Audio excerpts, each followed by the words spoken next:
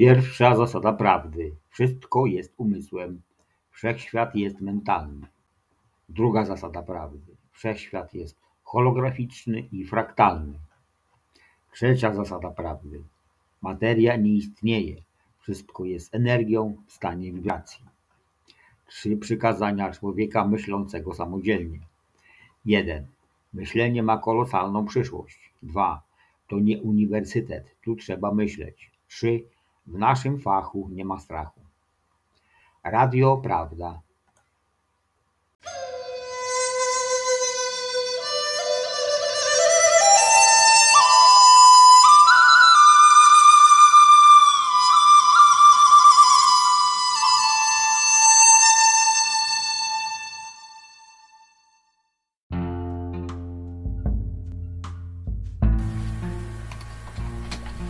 Rozdział 2. Objawienia.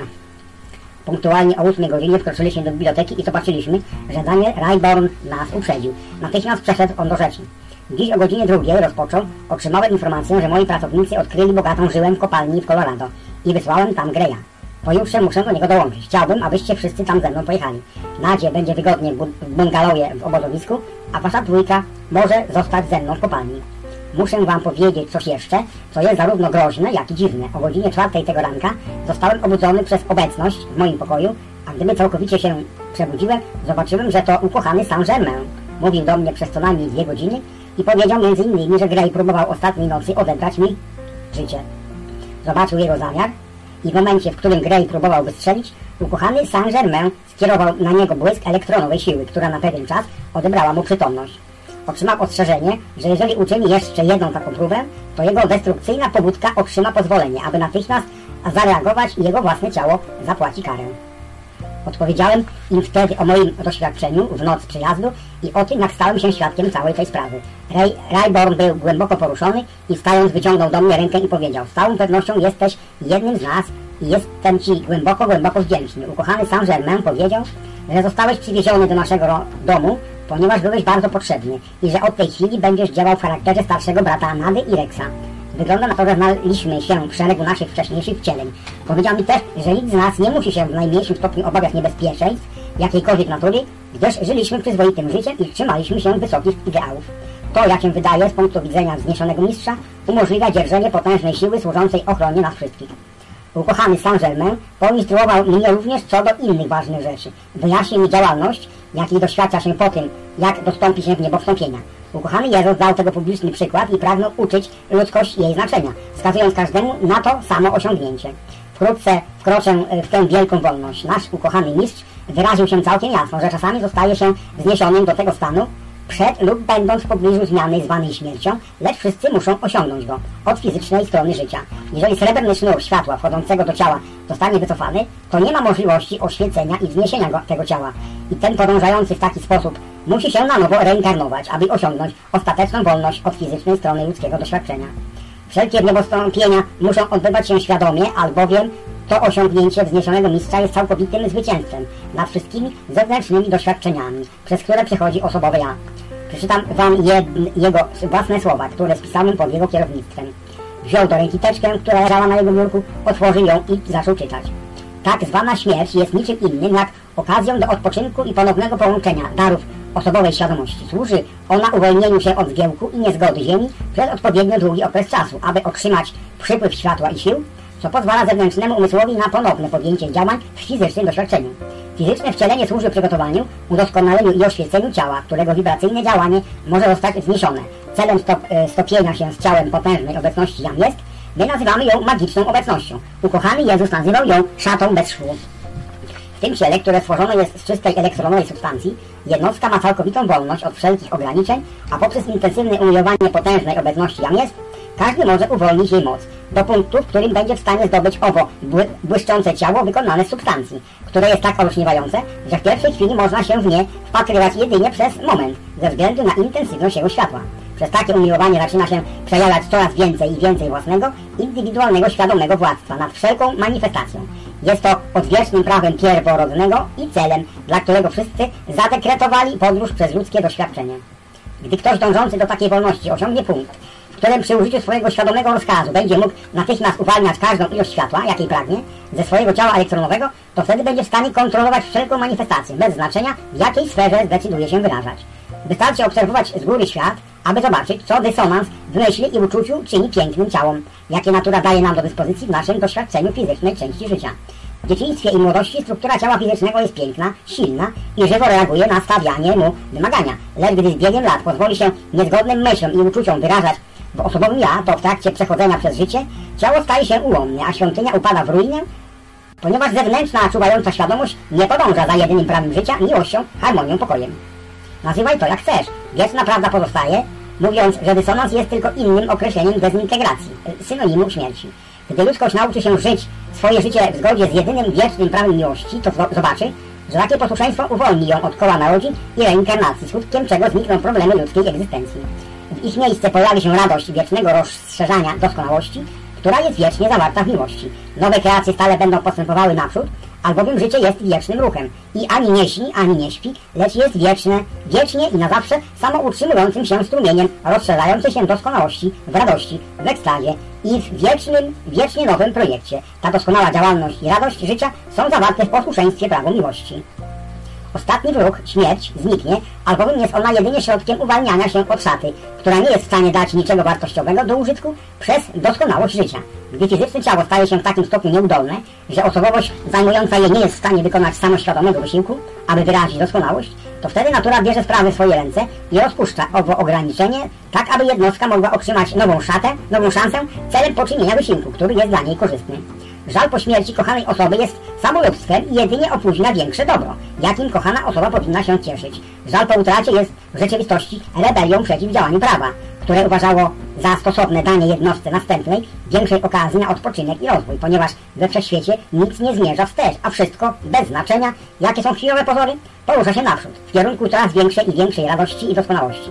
Boska świadomość w nas nie jest w stanie opłakiwać i nie opłakuje, a ludzka część powinna to wiedzieć, gdyż nikt nie jest w stanie opuścić tego wszechświata, jeżeli nie jest on gdzieś lepszy niż miejsce, które opuścił. Jeżeli istnieje gdzieś rzeczywista, prawdziwa boska miłość, to nie może ona nigdy przestać istnieć i musi czasami gdzieś przyciągnąć nas do tego, co kochamy. W prawdziwej boskiej miłości nie istnieje taka rzecz jak separacja, a to, co odczuwane jest jako rodzaj separacji, nie jest miłością. Odczucie separacji jest jedynie jedną z pomyłek osobowego ja, w której tkwi ono stale, ponieważ nie rozumie natury świadomości. Tam, gdzie jest świadomość, tam funkcjonuje jednostka, albowiem ona jest własną świadomością. Gdy ktoś myśli o ukochanej osobie, która odeszła, to w rzeczywistości jest on z tą ukochaną osobą w swoim wyższym ciele mentalnym. W momencie, w którym jego świadomość spoczywa na drugiej osobie. Gdyby zachodni świat mógł zrozumieć tę prawdę, to zniósłby łańcuchy, które powodują takie niepotrzebne cierpienie. Taki żal wynika wyłącznie z faktu, że osobowość, szczególnie w swoich uczuciach, przyjmuje ciało za jednostkę, zamiast zrozumieć, że ciało jest jedynie szatą, w jaką ubiera się jednostka. Nad nim zaś każdy powinien mieć całkowite i wieczne władztwo i powinien egzekwować w każdej chwili doskonałe posłuszeństwo. Jeżeli ktoś rzeczywiście kocha drugą osobę, to chce, aby była ona szczęśliwa i pozostała w harmonii. Jeżeli w procesie tzw. śmierci dana jednostka wybiera akceptację lepszej możliwości przyszłego wyrażania się, to, jeżeli istnieje w niej najdrobniejsza iskierka miłości, kochający ją człowiek nie powinien mieć żalu ani pragnienia utrzymania jej w stanie niemocy, skoro mogłaby ona przejść do większej lekkości i wolności. Ignorancja tej prawdy pozwala takiemu egoizmowi utrzymywać ludzkość skutą w samowytworzonych przez siebie łańcuchach ograniczeń. Taki rodzaj ignorancji związuje wyraz życia całej rasy i jest upartą odmową rozumienia życia. Ciąga ona co roku tysiące ludzi w otchłanie desperacji. Jest to zupełnie niepotrzebne i można by tego uniknąć, gdyby tylko potrafili oni, co powinni zrobić, cieszyć się szczęśliwością i żyć drogą, jaką potężna obecność jam jest dla nich zaplanowała. Takie nastawienie w stosunku do życia nie tylko zapobiega osiąganiu wszystkiego, co wart jest zachodu, lecz czyni także jednostkę niesprawną i wypełnia ją użalaniem się nad samą sobą, co z kolei jest jednym z najbardziej subtelnych i zdradzieckich sposobów, przy pomocy których złowieszcze siły łamią opór jednostki i czynią ją negatywną. Jednostka musi pozostać pozytywną, jeżeli ma osiągnąć zwycięstwo i wyrazić mistrzostwo. Złowieszcze siły, jakie wygenerowane zostały przez ludzkość na Ziemi, używają tej metody, aby powstrzymać aspirujące cudowne jednostki przed uzyskaniem swojej wolności i używaniem pełnej mocy boskości, która do nich należała od początku, będąc darem Ojca dla swych dzieci. Ze wszystkich wad, jakie wygenerowała ludzkość, samoużalanie się jest najbardziej niewybaczalne, albowiem jest szczytem ludzkiego samolubstwa. Poprzez samoużalanie się uwaga osobowej świadomości, czy też zewnętrznego ja, jest całkowicie pochłonięta przez małostkowe, drobne, ludzkie, bezwartościowe pragnienia fizycznego ciała, a wielkie, wspaniałe, urocze, wszechmądre, wszechpotężne światło ukochanej potężnej obecności jam jest, na zawsze przebywające ponad fizycznym ciałem, zostaje całkowicie zignorowane. Jego energia zaś zostaje spożytkowana dla tego destrukcyjnego celu. Ludzkość nie będzie w stanie otrzymać nic lepszego ponad to, czego doświadcza w dniu dzisiejszym do momentu, w którym odwróci wzrok od swego małego ja na tyle, aby uznać i poczuć obecność Boga. Potężną obecność jam jest, źródło życia każdej jednostki i wszelkiego doskonałego przejawienia. Żal jest kolosalnym samolubstwem, nie zaś miłością. Dysonans jest samolubstwem, nie zaś miłością. Letarg jest samolubstwem, nie zaś miłością i życiem. One to pogrążają razem w niewolnictwie, ponieważ łamią opór jednostki poprzez tracenie energii życia, która powinna zostać spożytkowana dla kreowania piękna, miłości i doskonałości. Niewolnictwo to trwa, ponieważ zewnętrzna działalność osobowej świadomości nie dokonuje koniecznego, zdecydowanego wysiłku, aby uwolnić się od dominacji psychicznego świata. Warstwa psychiczna zawiera jedynie takie twory ludzkości, które zostały wygenerowane przez niezgodne myśli, uczucia i słowa zewnętrznej działalności, czy też osobowej świadomości. Chodzi tu o codzienną aktywność umysłu, ciała i uczuć, którymi osobowość stale oplątuje kreatywne ekspresje życia. Cała rasa stała się tak związana przez własny dysonans, że wielcy, wspaniali, transcendentalni w niebo wstąpieni mistrzowie z czystego współczucia dla powolnego wzrostu ludzkości i nędzy jej degradacji zaoferowali jej obcięcie pąkli, mały skorupiak przyczepiający się do większych obiektów, przytłum na płaszczyźnie psychicznej i umożliwienie jej nowego początku. Ludzie zabawiają się, są zafascynowani, samo zahipnotyzowani różnymi formami psychicznego świata, lecz ja mówię wam, a znam zarówno wewnętrzne, jak i zewnętrzne działalności życia z perspektywy wzniesionego mistrza, że nie ma ani nic dobrego, ani stałego wewnątrz psychicznej warstwy. Jest ona tak niebezpieczna, jak ruchome piaski i tak samo zawodna. Płaszczyzna psychiczna i zewnętrzna działalność świata mentalnego i emocjonalnego są jednym i tym samym, chyba że donoszą ci o doskonałości. Jest to w całości kreacja świadomości ludzkiego typu i nie jest ona niczym innym jak akumulacją ludzkich myśli i form napędzanych ludzkim uczuciem. W żadnym stopniu nie zawiera niczego z Chrystusa, kosmicznego światła. Pragnienie i fascynacja psychicznymi fenomenami jest uczuciem, bardzo subtelnym uczuciem, które odciąga uwagę osobowości od uznawania, ciągłego uwielbienia, nieustającej komunii, nieprzemijającego przyjmowania potężnej obecności jam jest jednostki. Uwaga zwrócona na działalność płaszczyzny psychicznej wyczerpuje energię osobowego ja i pozbawia ją zdolności do sięgnięcia boskiego źródła oraz zakotwiczenia się tam na stałe. Przekazuję ci wieczną prawdę, mówiąc, że nic z Chrystusa nie pochodzi ze sfery psychicznej, bez względu na pozornie przeciwne dowody, ponieważ psychiczna czy zewnętrzna działalność mentalności wiecznie zmienia swoje cechy, podczas gdy Chrystus, będący wiecznym światłem, jest na zawsze rozprzestrzeniającą się doskonałością, tym, który jest jednością, niezmiennie najwyższą, nieprzemijającą cechą. To ze względu na poświęcanie uwagi i subtelną fascynację psychiczną płaszczyzną ludzkość jest dzisiaj masą dzieci potrzebujących dużo pomocy i mądrości wzniesionych mistrzów, aby ci wznieśli ją ponownie do rozumienia światła, które jest jedynym środkiem uwolnienia się od ciemności obecnego chaosu na Ziemi. Zbawcy świata od czasu zakończenia drugiego złotego wieku na Ziemi przychodzili stale w regularnych odstępach czasu na przestrzeni wieków, aby przekazać ten rodzaj pomocy. Następnie po tej działalności ludzkość zafascynowała się światem formy i tworzeniem rzeczy. Uwaga jednostki większość czasu utrzymywana była na działaniach zewnętrznych, a świadome uznanie własnego zindywidualizowanego boskiego ja zostało zapomniane. Stąd potężna obecność jam jest, przebywająca we własnym elektronowym ciele, została całkowicie zignorowana. W taki sposób była ona w stanie wyrażać wyłącznie część swojego życiowego planu. Ukochany Saint-Germain poprosił, abyś ty, mój bracie, kontynuował pan Rayborn, zwracając się do mnie, bardzo uważnie obserwował swoje uczucia i wrażenia, gdy będziesz w pobliżu i w środku kopalni, albowiem ma tam zostać wykonana praca pewnej natury, teraz już lub nigdy. Życzy on sobie wykorzystać pewną kosmiczną aktywność występującą w tym czasie z przyczyn, których mi nie wyjawił. Powiedział, że powróci już wkrótce i porozmawia z nami wszystkimi. Będzie on usiłował przekazać nam kolejne oświecenie co do symboli jaskini, którą ostatnio odwiedziliście, a do której udamy się z nim wszyscy razem przy jego następnej wizycie. Grey umrze wkrótce z przyczyn naturalnych i nie mam dać mu poznać, że cokolwiek wiem o jego próbie zamachu na moje życie. Właśnie 1001 nocy z całą pewnością nie były bardziej dziwne niż prawdy, jakie otrzymywaliśmy i cudowne rzeczy, jakich doświadczaliśmy. Wydawało nam się, jak gdybyśmy wkroczyli do innego świata, w którym działalność umysłu natychmiast przejawiała się w swej fizycznej formie. Ukochany Saint-Germain pokazał niezbite dowody na to, że wiedział o każdym zajściu i działalności w naszym życiu, gdy tego zapragnął, a nawet widział najskrytsze myśli i intencje każdego z nas. Poczułem olbrzymie podniesienie i niewymowną szczęśliwość. W pierwszym momencie Nada i Rex doznali smutku, gdy uświadomili sobie, że rozstanie z ich ojcem miało nadejść tak szybko. Ja jednak wiedziałem zdecydowanie, że zostaną oni pokrzepieni przez jedyną wielką obecność, jaką jest, gdy nadejdzie na to czas. Zapytałem Nadę i Rexa, gdy wychodziliśmy z biblioteki, czy nie zaśpiewaliby jednego lub dwóch utworów dla swojego nowego brata, a oni zgodzili się, śmiejąc. Zaśpiewali Wieczne Światło Miłości, do którego Nada napisała muzykę, a Rex słowa. Melodia i moc zdawała się pozostawać i nadal podnosić świadomość w kierunku wielkiego Twórcy wszystkich rzeczy, potężnej obecności, jam jest. Stojąc razem, gdy przestali już śpiewać, objąłem obydwoje dzieci, poprowadziłem je do ich ojca i utworzyliśmy wokół niego okrąg. Ukochany bracie, powiedziałem, otaczamy Cię miłującymi sercami, oby ścieżka każdego była najwyższą radością za sprawą promieniującej mocy boskiej miłości, znajdującej się w nas wszystkich. Powiedziałem im, jak słowa całkowicie nie były w stanie wyrazić mojej radości i wdzięczności za ich miłość, przyjaźń i gościnę. Mój bracie, odezwał się Daniel Rayborn, to ja pragnę wyrazić mą wdzięczność ukochanemu Saint-Germainowi i Tobie za przywilej posiadania takich przyjaciół i za to, że moje ukochane dzieci mogą mieć Ciebie za towarzysza, gdy ja będę gdzieś indziej, służąc w swój skromny sposób. Radujmy się szczęściem i tym, że możemy dawać je sobie nawzajem. Myślę, że powinniśmy wszyscy na tyle, na ile to tylko możliwe, wypocząć dziś wieczorem i jutro, gdyż jedziemy do kopalni w Colorado i powinniśmy wyruszyć pojutrze wcześnie z rana.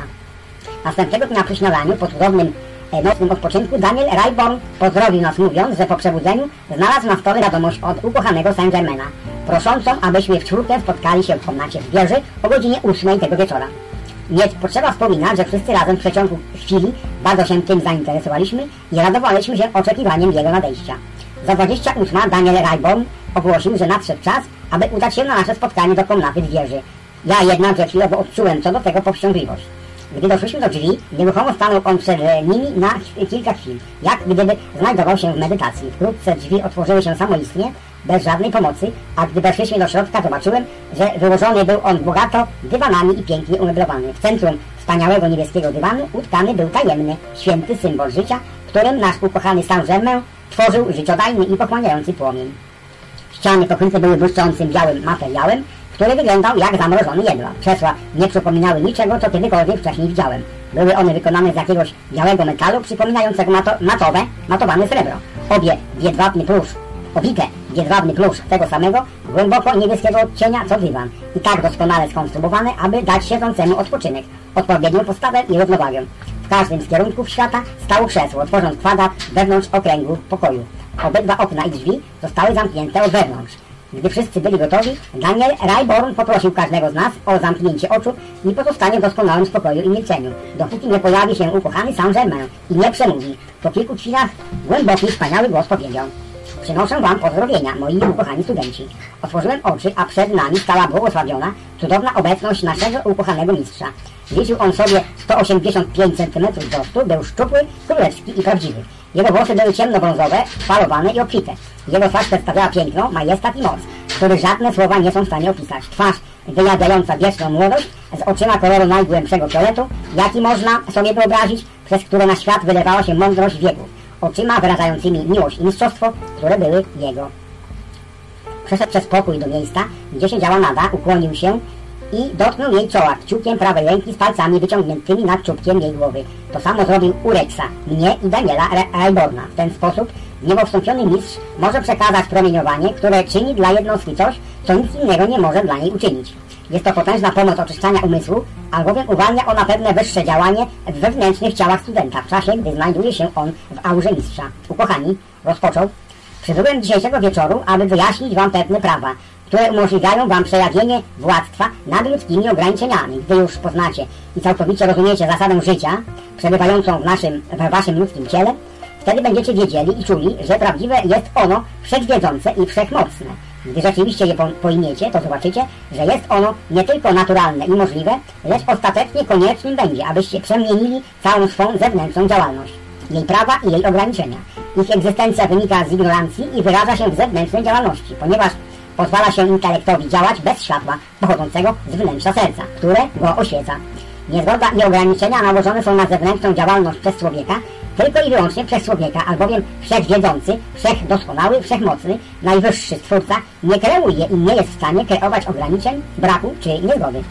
Koncepcja według której możliwym jest, aby wszechdoskonałość stworzyła niedoskonałość, czy cokolwiek innego niż to, czym ona jest absurdalna, zdeprawowana i całkowicie nieprawdziwa.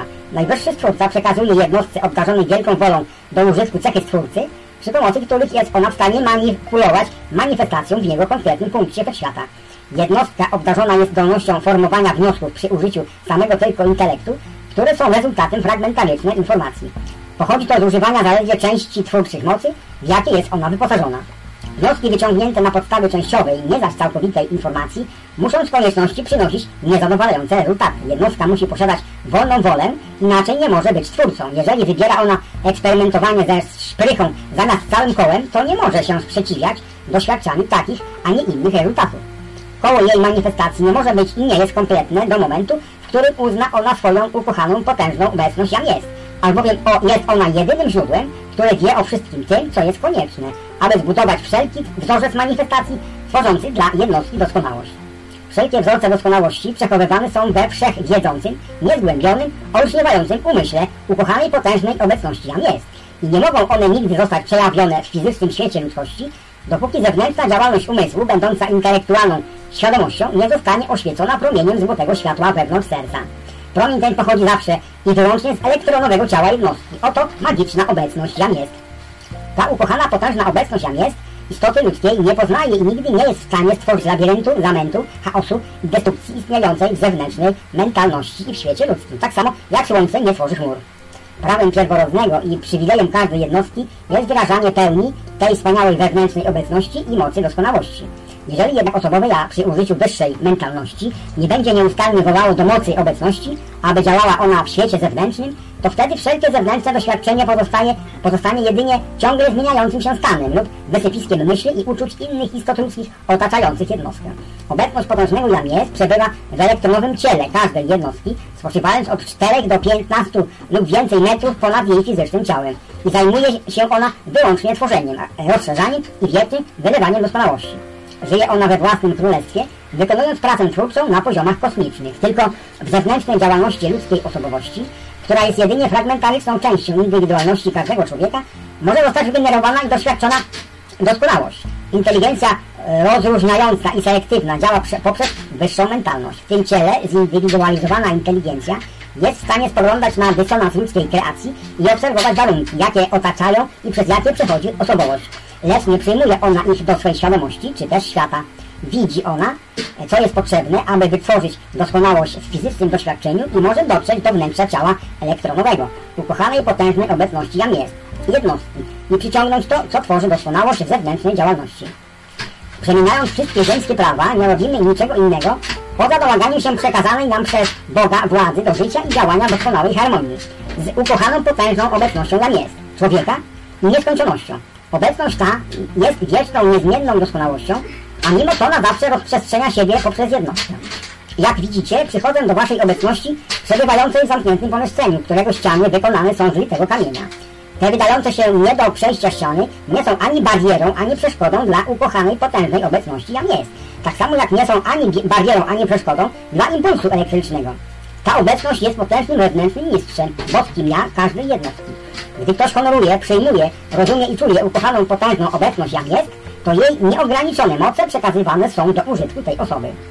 Ten dom i pomieszczenie ofiarowane zostały w niebo wstąpionym mistrzom miłości, światła i mądrości w czasie, w którym budowana była wieża i nadal będą one trwały jako skupienie ich działalności tak długo, jak będą oni pragnęli ich używać. Gdy skorupa, a mam tutaj na myśli dysonans zewnętrznego ja, zostanie rozpuszczona, nie poprzez przejście przez zmianę zwaną śmiercią, lecz poprzez świadome wznoszenie i oświecanie ciała oraz jego każdej działalności przy użyciu światła ukochanej, potężnej obecności jam jest, to jej moc wypuszczona zostanie do zewnętrznego świata poprzez jednostkę i przejawiać ona będzie właśnie całkowite mistrzostwo i władztwo, jakie zostało dane jej na początku przez Ojca.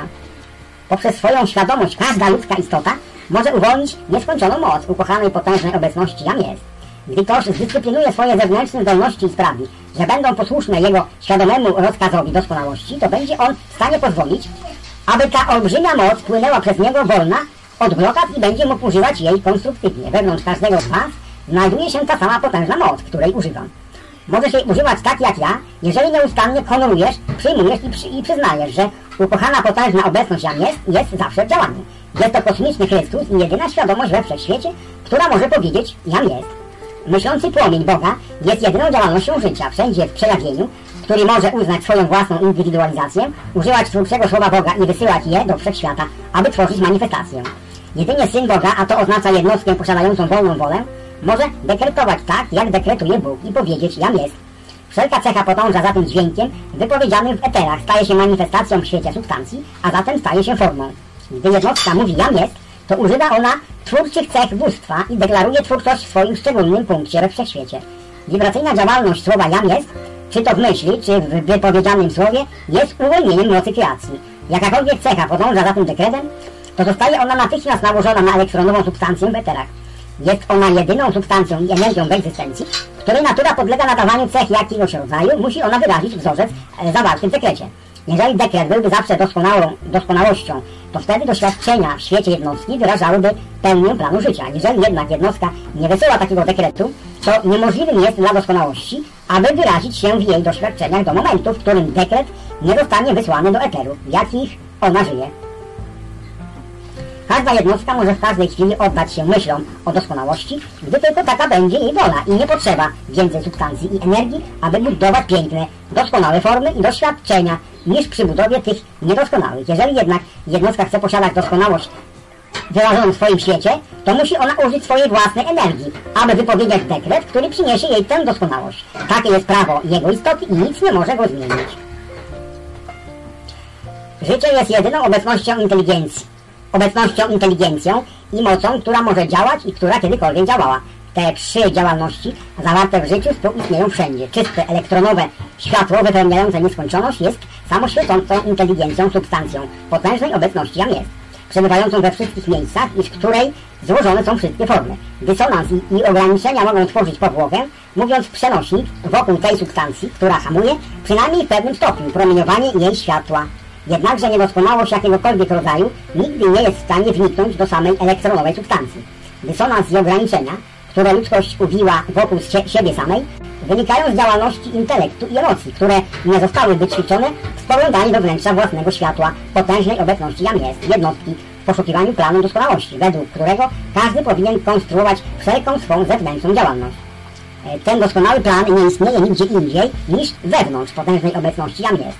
Gdy intelekt i emocje zostają oczyszczone i oświecone światłem tej wielkiej obecności, to wtedy doskonałe idee i działalności zawarte w niej mogą przepływać przez osobowość bez zniekształcania pochodzącego z fragmentarycznych informacji zawartych w zewnętrznej działalności świadomości. Sygnały pochodzące z ludzkiej świadomości są jedynie nieoświeconymi działalnościami, albowiem gdy kierowane jest do nich światło pochodzące z potężnej obecności Jam jest, to natychmiast rozpuszczają się one i tworzą jej wspaniałą doskonałość.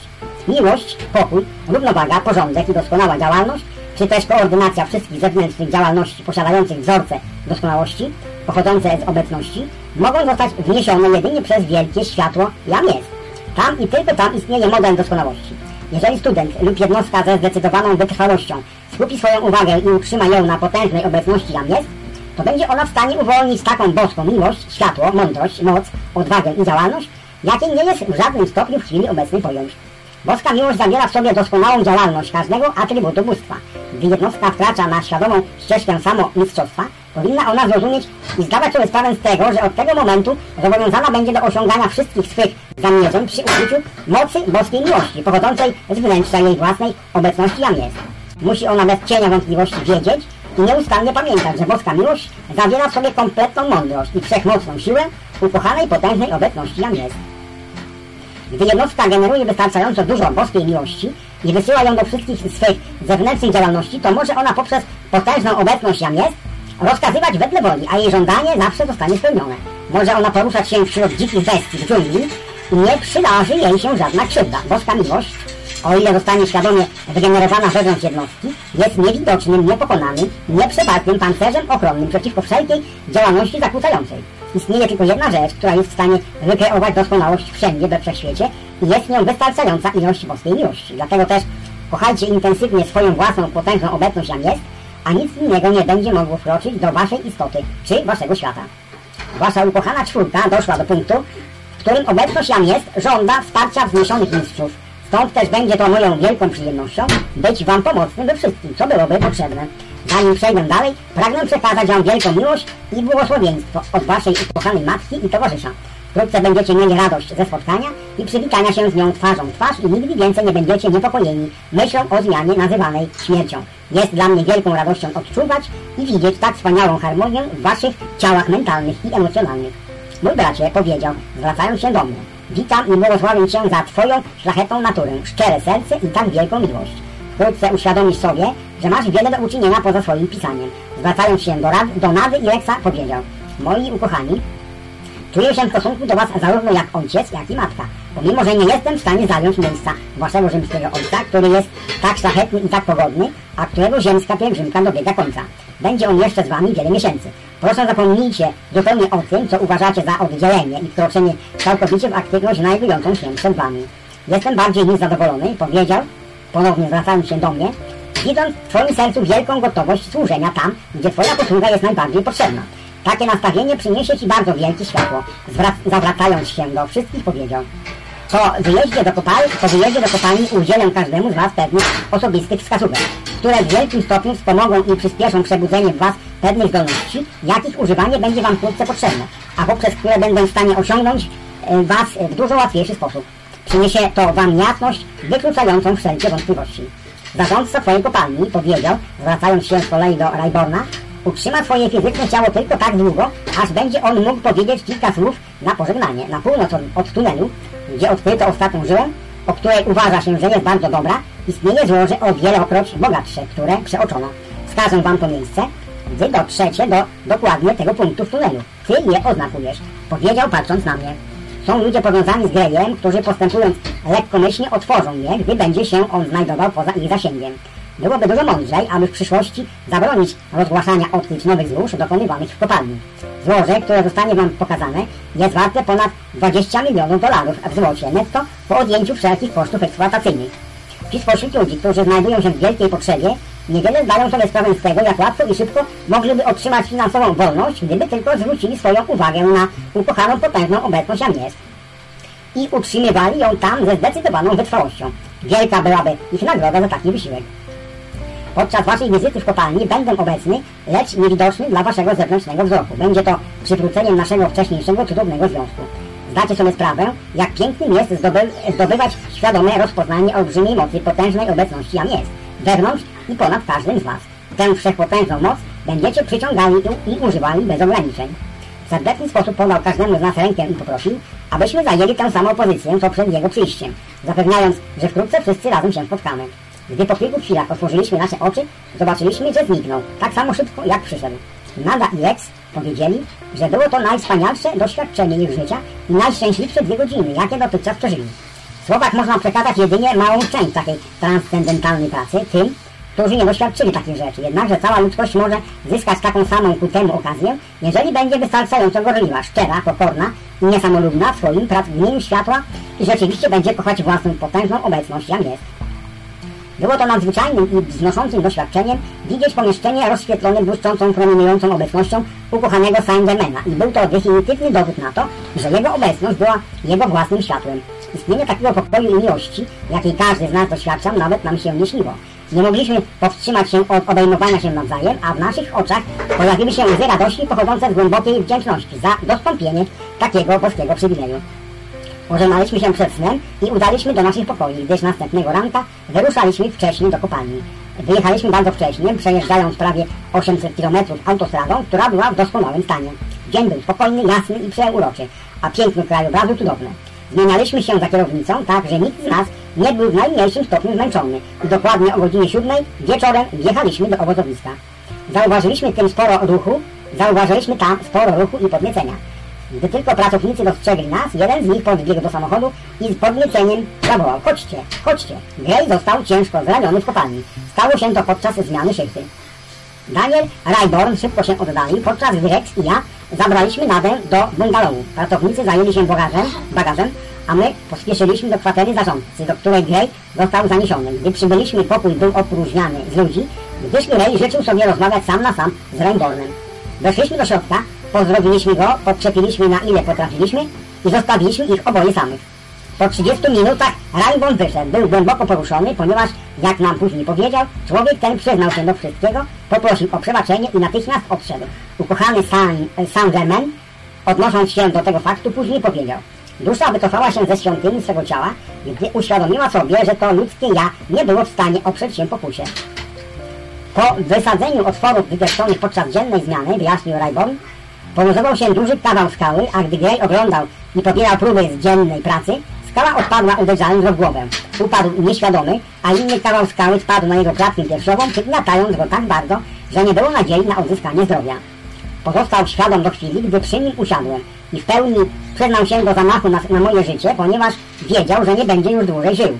Ochoczo i szczerze wszystko mu wybaczyłem, tak aby mógł umrzeć w wolności. Jego dusza może tak więc otrzymać największą okazję do wzrostu. Jego wdzięczność za okazję do uwolnienia swojego sumienia i otrzymania przebaczenia była niewymowna. Jego odejście naprawdę odbyło się w bardzo wielkim pokoju. Wszyscy byliśmy bardzo oszołomieni nagłością i akuratnością, z jaką spełniły się przepowiednie ukochanego Saint-Germaina. Następnego poranka o godzinie 11 odbyło się w obozowisku krótkie nabożeństwo, po czym ciało zostało zabrane na stację kolejową oddaloną o około 5 km. Bob Singleton asystował przy nim do San Francisco, gdzie mieszkali matka i brat Greya. Pan Rayborn przesłał im czek na $25,000 i opłacił wszystkie wydatki. W trakcie całej mojej praktyki w kopalniach nigdy nie widziałem tak wspaniałego obozowiska dla pracowników, jakich zatrudniał Rayborn. Wszystko co możliwe zostało uczynione dla ich komfortu i wygody. Napoje alkoholowe jakiegokolwiek rodzaju nigdy nie były dozwolone. Miejsce, w jakim znajdowała się kopalnia, leżało głęboko w sercu surowych gór i wszystko co możliwe zostało zrobione, aby zachować w nim harmonię najwyższego stopnia. Nada i Rex skorzystali z każdej okazji, aby zaznajomić mnie z obozowiskiem, a wszędzie było całkowicie widoczne, że Rayborn był bardzo kochany przez swoich ludzi. Cała atmosfera emanowała harmonijną współpracą i cechował ją brak jakiegokolwiek grubiaństwa i nieprzyjemnych elementów. Zwyczajem Rayborna było płacić każdemu pracownikowi dodatek w wysokości $1 dziennie, tak długo, jak długo wydobywano pokłady z bogatego złoża. Uczynił on Boba Singletona nadzorcą, gdyż był to pogodny, szlachetny, prawy, szczery człowiek o znakomitych zdolnościach. Wspaniale spędziliśmy dzień, zwiedzając instalację koncentrującą, z której wyłącznie koncentraty wysyłane były do przetopu. Większość bogatych zasobów złota znajdowało się w stanie zmielonym, odlewanym w sztaby i wysyłanym bezpośrednio do mennicy w Denver. Tego dnia podczas kolacji Daniel Rayborn, wypowiadając się o Bobie Singletonie, powiedział: już od dawna chciałem uczynić Singletona naszym zarządcą, gdyż czuję, że jest człowiekiem, któremu można całkowicie zaufać. Myślę, że lepiej nie schodzić do kopalni do momentu, gdy nie powróci on z San Francisco, co najprawdopodobniej nastąpi pojutrze. W międzyczasie możemy przyjrzeć się odkrywce powierzchniowej i inspekcjom. Chciałbym, aby obydwaj chłopcy poznali granice i wszystkie oddziały kopalni. Pokażę wam główne żyły złóż na powierzchni. Pomimo, że mamy tę kopalnię od około 12 lat, to jednak zobaczycie, gdy będziemy przez nią przechodzili, że tak naprawdę odkryliśmy niewielką jej część, chociaż uzyskaliśmy już z niej $miliony. Singleton powrócił późnym popołudniem 4 dnia i poczyniliśmy plany, aby nazajutrz przejść ostrożnie przez podziemne urobki. Tego wieczora czułem się, jak gdybym był potężnie ładowany dynamicznym elektrycznym nurtem. Po kolacji Nada przyniosła swój arabski instrument muzyczny i zabawiała nas z Rexem po królewsku. O godzinie 9 następnego poranka udaliśmy się do pomieszczeń pracowniczych, gdzie spotkaliśmy się z Singletonem, czekającym, aby zabrać nas do kopalni. Weszliśmy do windy i zjechaliśmy na poziom 130 metrów. Tutaj przeszliśmy przez różne tunele i przecięcia. Gdy przechodziliśmy przez jeden z tuneli prowadzących w kierunku południowo-zachodnim, poczułem nagle przepływający przeze mnie elektryczny nurt. Zatrzymałem się i zwracając się do Singletona zapytałem: co zawiera formacja znajdująca się na północ od tego miejsca? Pomiędzy tymi dwoma żyłami, odpowiedział, znajduje się jedynie tutejsza skała. Na powierzchni leżą one oddalone od siebie o około 130 metrów, najwidoczniej z niewielkim spadkiem. Ruszyliśmy dalej, lecz tak, aby inni mnie nie widzieli, zaznaczyłem to miejsce niebieską kredą. Zeszliśmy do poziomu 200 metrów, przechodząc przez różnego rodzaju urobki. Doszliśmy do tunelu prowadzącego na południowy zachód. Niemalże w tym samym miejscu, gdzie 70 metrów wyżej poczułem przepływ, poczułem go ponownie, tym razem silniej niż wcześniej. Popatrzyłem na prawą stronę i zobaczyłem intensywne niebieskie światło ze środkiem o kolorze stopionego złota. Całkiem jasno i wyraźnie odróżniało się on od ściany tunelu. Szybko zaznaczyłem to miejsce i w tym samym momencie mój wewnętrzny wzrok doznał wielkiego przyspieszenia. Całkiem wyraźnie widziałem przez skały coś, co wyglądało na wielką jamę leżącą pomiędzy dwoma głównymi żyłami, oddalonymi od siebie o co najmniej 70 metrów. Wyłom posiadał 70 metrów wysokości i prawie tyle samo w obwodzie. Pokład kruszcu albo szczelina w formacji prowadziła w górę, trochę ponad poziom 130 metrów. Podczas pradawnej wulkanicznej działalności kruszec ów był wciskany w to miejsce, tworząc bardzo bogate żyły. Jednakże rysa ta umożliwiła mu przepływ do jamy, którą wypełnił. Była to jedna z tych dziwnych rzeczy zachodzących w naturze bardzo rzadko, lecz które niemniej jednak się zdarzają. Cała ta działalność objawiła mi się w przeciągu jednej chwili, niczym błysk w mojej świadomości, tak jak pojawiają się wszystkie prawdziwe kosmiczne przebłyski. Zaznaczyłem to miejsce, po czym przeszedłem dalej z innymi, aby zbadać nowe złoże. Było ono niezwykle interesujące. Dwie ściany żyły rozszerzały się nagle w swojej formacji, a w tym miejscu utworzył się duży pokład rudy zawierającej kruszec. Jednakże nie było go generalnie więcej niż 1/10 w stosunku do miejsca, które zaznaczyłem. W tym momencie Bob Singleton został zawołany przez jednego z pracowników, a ja miałem okazję wyjaśnić Rexowi i jego ojcu, co zostało mi pokazane przez ukochanego Saint-Germaina. Wiedziałem z całą pewnością, że to przy udziale jego mocy stało się dla mnie możliwe, aby spojrzeć do wnętrza formacji i zaznaczyć jej położenie. Rayborn zdecydował się natychmiast, aby wykonać tunel biegnący od miejsca, które zaznaczyłem, celem dostania się do pokładu rudy, jaka została mi ujawniona. Gdy powrócił Singleton, Rayborn dał mu polecenie, aby pracownicy od razu zaczęli pracę przy tym tunelu. Zarządca spojrzał na niego całkowicie zaskoczony. Jednakże żadnemu z jego pracowników nigdy nie przyszło na myśl, aby podważać cokolwiek z tego, co zasugerował. I Bob natychmiast zaczął przygotowania do wykonania polecenia. Rayborn wyjaśnił mu co nieco, mówiąc: Bob, wiem, że nie rozumiesz, dlaczego chcę to zrobić, lecz wyjaśnię ci to, gdy wykonamy to specjalne zadanie. Panie Rayborn, powiedział Singleton z łagodnym, skromnym dostojeństwem, zawsze będzie dla mnie przyjemnością wykonywać pana polecenia bez pytań. Chciałbym, kontynuował Rayborn, abyś obsadził ten odcinek pracy najszybszymi i najbardziej zaufanymi ludźmi. Wykonaj tę pracę na 3 zmiany i ukończ tak szybko, jak to tylko możliwe. Jaki odcinek mogą pokonać pracownicy w 24 godziny? Zapytałem zarządcę. Myślę, że co najmniej 3 metry, odpowiedział. Mniej lub więcej, w zależności od twardości skały. Czułem, że w tym tempie będą w stanie dostać się do pokładu rudy za około 10 dni i najchętniej wykrzyknąłbym z radości, ponieważ wiedziałem, że nie ma wątpliwości co do tego, co zostaną, gdy się do niego przekopią. Rex i ja bardzo lubiliśmy Boba Singletona, gdyż wydawał się być porządnym mężczyzną o silnym charakterze, pomimo że był bardzo młody, jak na pozycję, jaką zajmował. Opuścił nas, gdy tylko wyszliśmy z kopalni, gdyż w przygotowaniu był transport tłuszczu, który miał być wysłany tego samego popołudnia. Wysłałem telegram do zarządcy rancha, wyjaśnił Rayborn, że przez 2 tygodnie nas nie będzie, chyba że zmusi nas do powrotu coś wyjątkowo ważnego, gdyż pragnę zostać tutaj i obserwować postępy przy wykopie nowego tunelu. Dni mijały szybko, praca postępowała nieustannie do przodu i poświęcaliśmy nasz czas na pisanie, piesze wędrówki i czerpanie radości z muzyki, jaką Nada i Rex prezentowali nam na swoim arabskim instrumencie, a Bob Singleton dołączał kilka razy do naszych kolacji. W przeciągu pierwszych 5 dni roboty przy tunelu posunęły się o 16 metrów naprzód. Każdy z pracowników otrzymywał premię w wysokości $3 za każdy metr, a Singleton $50 za ukończenie całej pracy. Bob zapytał Nadę i Rexa, czy nie zaśpiewaliby któregoś wieczora dla załogi w obozowisku. Obydwoje się zgodzili, a Nada, robiąc wszystkim niespodziankę, zatelegrafowała do Denver, aby przywieziono arabskie kostiumy. Gdy pojawili się prezentując pierwszy utwór, załoga prawie oszalała z radości. Po zakończeniu programu jeden z pracowników wstał i zapytał, czy wszyscy mogliby uścisnąć dzieciom ręce jako wyraz wdzięczności za wspaniałą wieczorną rozrywkę.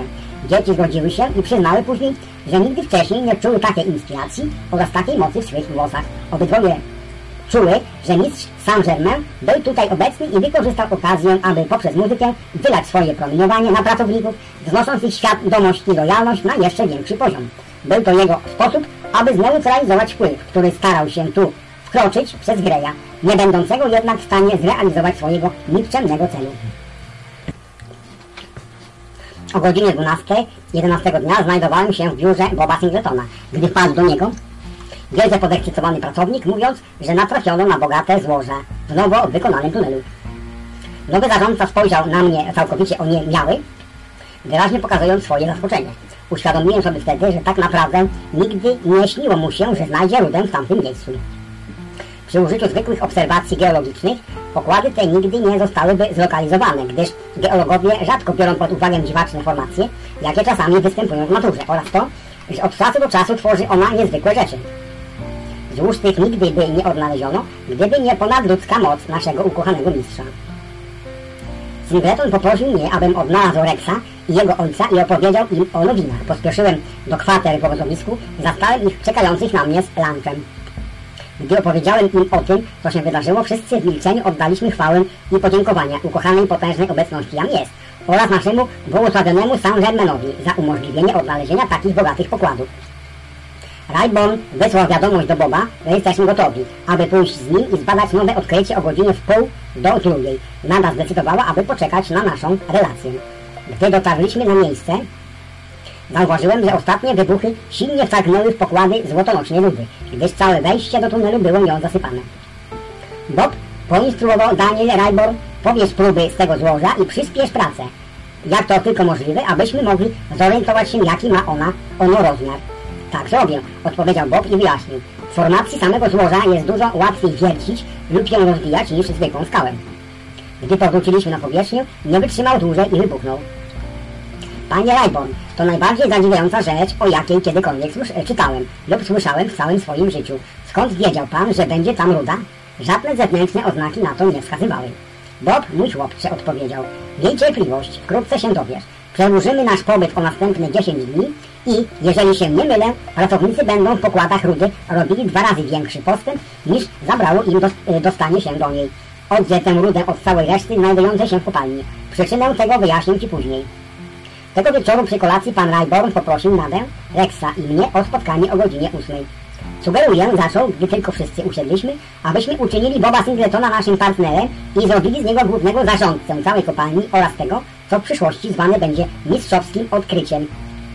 Myślę, że najlepiej będzie, aby wybrał sobie asystenta, którego my wszyscy zaaprobujemy.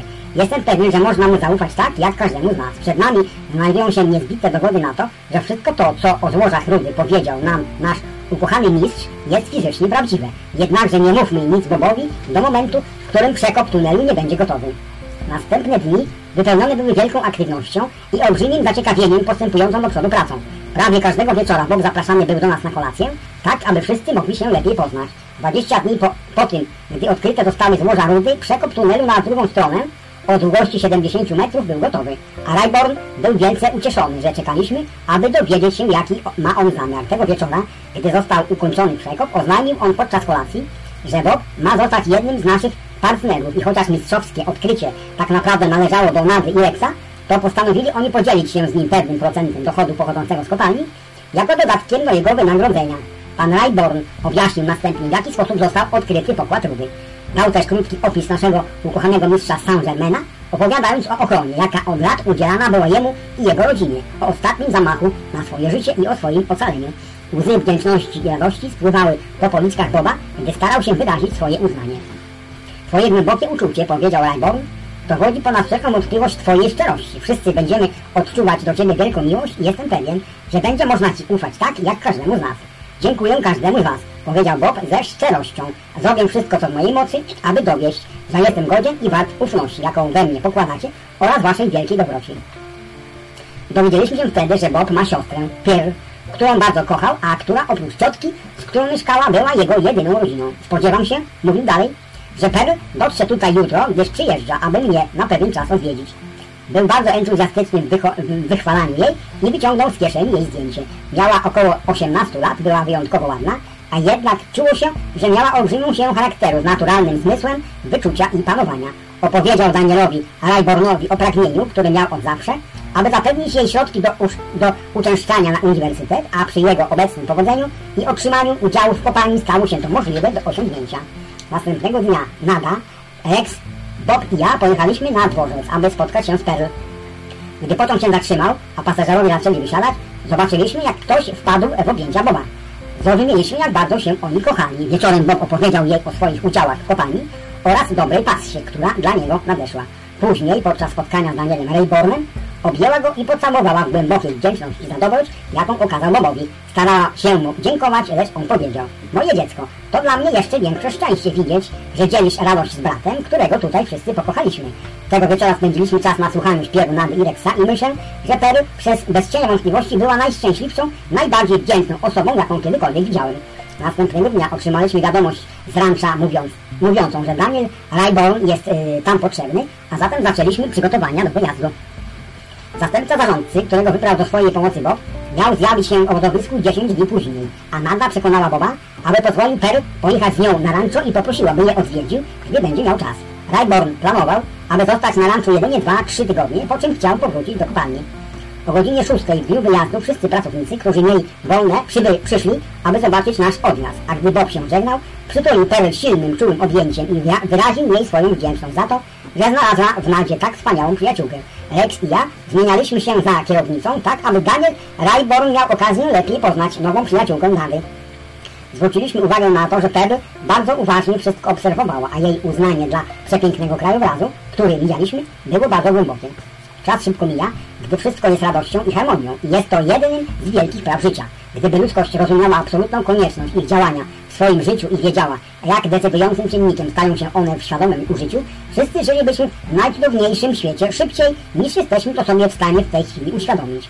Wracając, zrobiliśmy duży obiad, jednak dotarliśmy do domu o godzinie 8, gotowi na doskonałą kolację, jaka na nas czekała.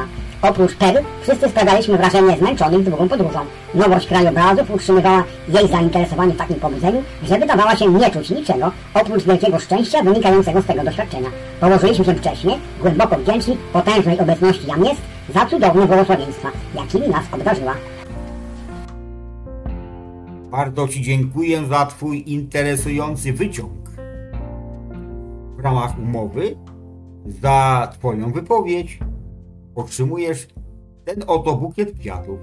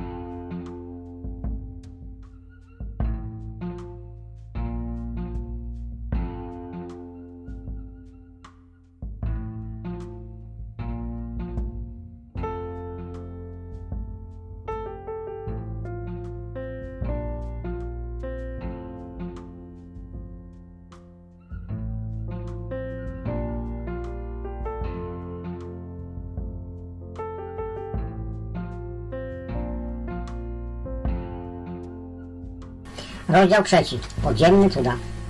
Następnego dnia Nada, Pearl, Rex i ja udaliśmy się nad nasze ulubione górskie jezioro. Pearl poszła na spacer, podczas gdy reszta z nas siedziała bardzo spokojnie na ławce. Trwało to około godziny, gdy niezwykle dziwne uczucie przeszło przeze mnie, jak gdyby Pearl była w niebezpieczeństwie. Zawołałem Rexa, przedyskutowaliśmy moje doznania i pospieszyliśmy na jej poszukiwanie. Przeszliśmy wokół wysokiej skały, która sterczała poprzek szlaku i zobaczyliśmy ją stojącą w bezruchu. Na szczęście nikt z nas nie zawołał, lecz szybko podeszliśmy w jej kierunku. Gdy się zbliżyliśmy, zobaczyliśmy wielkiego, zwiniętego grzechotnika, czekającego na okazję, aby zaatakować. Rex zawsze nosił linę wokół swojej talii. Bardzo szybko, bez słowa, utworzył lasso i szybkim, zwinnym łukiem zarzucił je na węża, łapiąc go tuż poniżej głowy. Zabił go w jednej chwili i zwrócił się ku Pearl, oczekując, że będzie bardzo przestraszona. Wyobraźcie sobie nasze zdumienie, gdy odwróciła się do nas i spokojna i pogodna i uśmiechając się osobliwie powiedziała: niespodziewanie napotkałam tego węża, lecz wiedziałam, że nie będzie mógł mi wyrządzić krzywdy dopóki będę utrzymywała mój wzrok na jego oczach. Jakoś wiedziałam, że przyjdziecie. W tej chwili dołączyła do nas Nada i opowiedzieliśmy jej o całym wydarzeniu. Moja droga siostro, powiedziała, zwracając się do Pearl, z całą pewnością masz cudowną odwagę i opanowanie. Pearl spojrzała na nią ze szczególnym wyrazem twarzy, jakiego wcześniej nie widzieliśmy. Moja droga Nado, odpowiedziała, wiesz, że wielki mistrz nie pozwoliłby na to, aby komuś z nas przydarzyło się krzywda. W końcu odzyskałem głos i zapytałem, jaki mistrz? Przez moment patrzała na mnie, nie odwracając wzroku i odpowiedziała, Cóż za niemądre pytanie. Ten sam mistrz, którego zna każdy z nas. Nada zarzuciła swoje ramiona wokół szyi Pery i zawołała: moja droga, niech się Bóg błogosławi, jak go poznałaś? Gdy miałam niecałe 10 lat, odpowiedziała, krótko po tym, jak zmarła moja matka, pojawiła się przede mną błogosławiona istota, która później okazała się być mistrzem Saint-Germainem. Po jego pierwszym pojawieniu się nadal mnie odwiedzał i instruował, lecz dostałam zakaz, aby komukolwiek o tym mówić, nawet mojemu bratu, do momentu, w którym udzielił mi na to pozwolenia. Nakazał mi też wówczas przyjechać do Boba i zauważyłam wyjątkowy błysk w jego oku w chwili, gdy mi o tym powiedział. Lecz nie rozumiałam, dlaczego był taki rozbawiony. Teraz wszystko jest dla mnie jasne. Nawet nie śniłam o tym, że poznam ludzi, którzy znają mojego ukochanego mistrza anioła, jak go zawsze nazywałam. Od tego czasu było tak, jak gdyby Per była naszą dawno utraconą siostrą, która teraz powróciła. Tego wieczora powiadomiliśmy o naszej wielkiej niespodziance Daniela Rayborna, który nie posiadał się z radości, gdy dowiedział się, że Per jest uczniem naszego ukochanego Saint-Germaina. Następnego poranka oczekiwała nas prawdziwa niespodzianka, gdyż Daniel Rayborn po przebudzeniu otrzymał polecenie od naszego mistrza, abyśmy się wszyscy spotkali w jaskini symboli, położonej w Table Mountain za 2 dni o godzinie 8 rano. Był to czwartkowy ranek. Per bardzo pragnęła dowiedzieć się czegoś o jaskini, a po tym, jak otrzymała od niej trochę informacji, powiedziała: otrzymacie bardzo wielkie objawienie co do tego, co ma się wydarzyć. O godzinie 6 rano wskazanego ranka zjawiliśmy się na śniadaniu w naszych ubraniach do wędrówki. Zalewało nas uczucie radości i szczęśliwego oczekiwania na ponowne ujrzenie naszego błogosławionego Saint-Germaina, gdyż wszyscy uczuliśmy, że czekają na nas olbrzymie rzeczy. Pojechaliśmy samochodem tak daleko, jak prowadziła droga, skąd mieliśmy tylko 3 km pieszej wędrówki. Dzień był wspaniały, a powietrze zdawało się być naładowane magicznym aromatem, potężną, silnie rozrzedzoną duchową energią. Podróż była czarująca. Znaleźliśmy bezpieczne, odosobnione miejsce na zaparkowanie samochodu. Zabraliśmy latarki i dodatkowe baterie i doszliśmy do wejścia do jaskini dokładnie o godzinie za 5:08.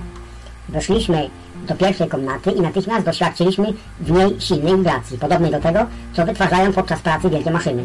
Gdy doszliśmy do łukowatego wejścia wielkiej wewnętrznej komnaty, ujrzeliśmy naszego ukochanego mistrza. Ubrany był w nieskazitelną biel, która dziwnie kontrastowała z naszymi ubraniami do wędrówki. Biorąc każdego z nas w objęcia swojego boskiego uścisku, powiedział: ukochani, pozdrawiam was w imię potężnej obecności Jam Jest.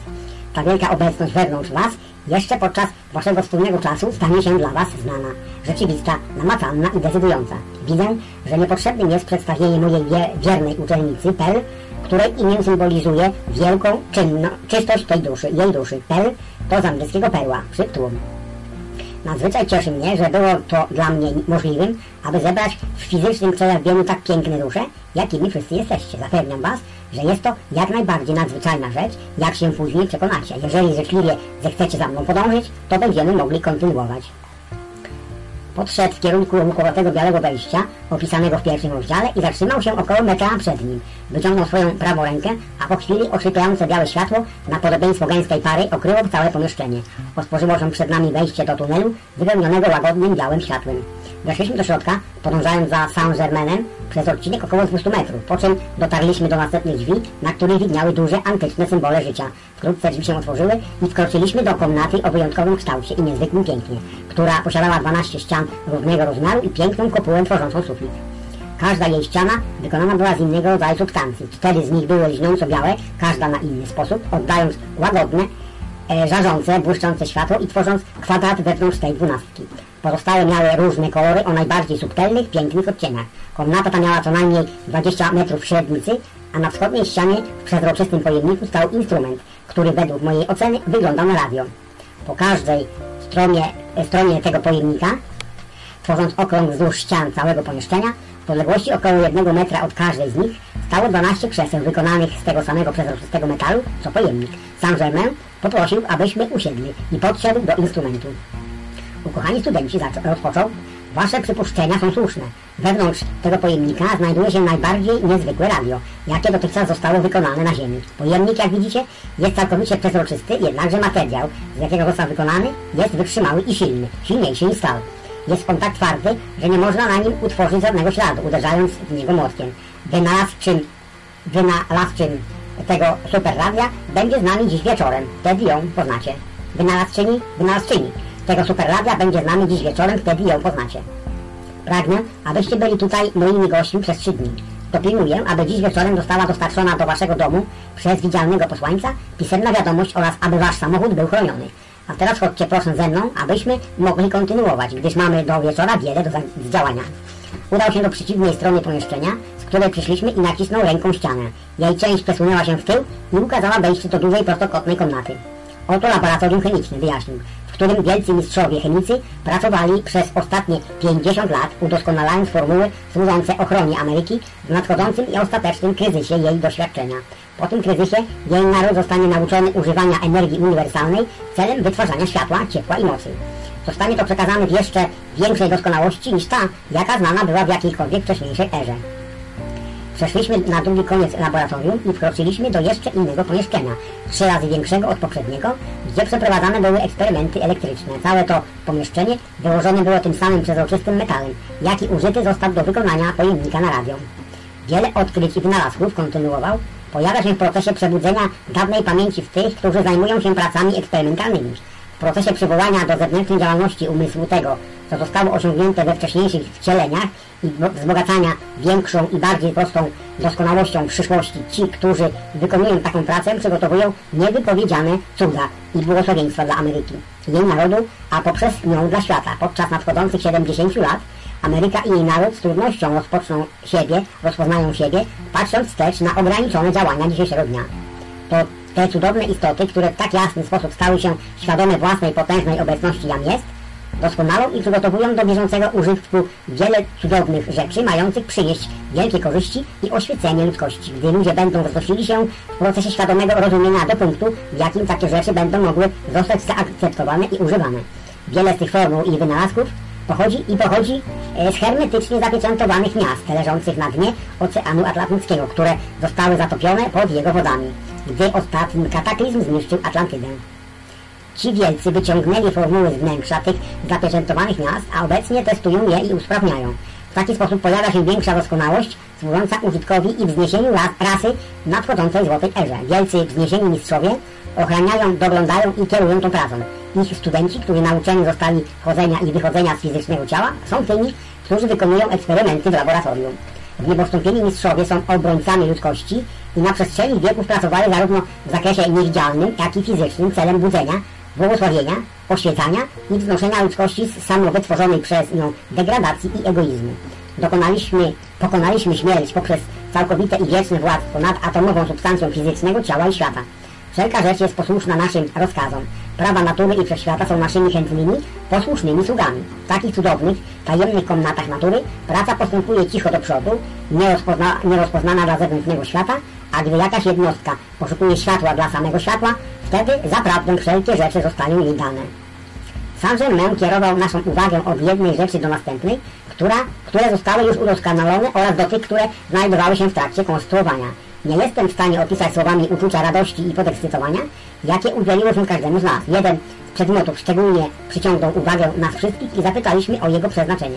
Chodzi tutaj o mechaniczny sposób przyspieszania atomowej wibracji ludzkiego ciała, odpowiedział, pomagający w podniesieniu jej do poziomu czystego elektronowego ciała, do którego odnosił się ukochany Jezus, mówiąc o szacie bez szwu, czy też o ślubnej szacie ducha. Utworzona jest ona z czystego elektronowego światła, albowiem w nim lub ponad nim nigdy nie może zostać zapisana niedoskonałość.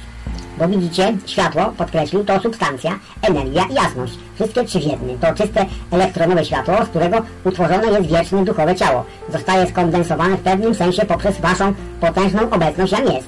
Samoświecącą substancję, która dla was jest samoutrzymującą się, nieśmiertelną, wszechrozszerzającą się, wszechdoskonałą formą i rezerwuarem boskiej miłości, światła, mądrości i mocy pochodzących z serca samego Boga. Jest to wasza wieczna, indywidualna świątynia życia i centrum serca, waszego świata przejawionej formy. Czasami mówi się na nie białe ogniste ciało, gdyż błyszczące białe światło, które ono wysyła, jest tak rażące, tak intensywne i tak wszechmocne, że dla ludzkiego oka wygląda ono jak biały ogień. Zwykły człowiek może na niego patrzeć jedynie przez ułamek sekundy. Jest to ciało, w jakim ukochany Jezus dokonał swego w niebo wstąpienia. Gdy światło wewnątrz niego podniosło się do wyższej oktawy życia, w której występuje szybsze działanie wibracyjne, stało się ono niewidoczne dla przyglądającego się, czczącego go tłumu, jaki był świadkiem jego w niebo wstąpienia.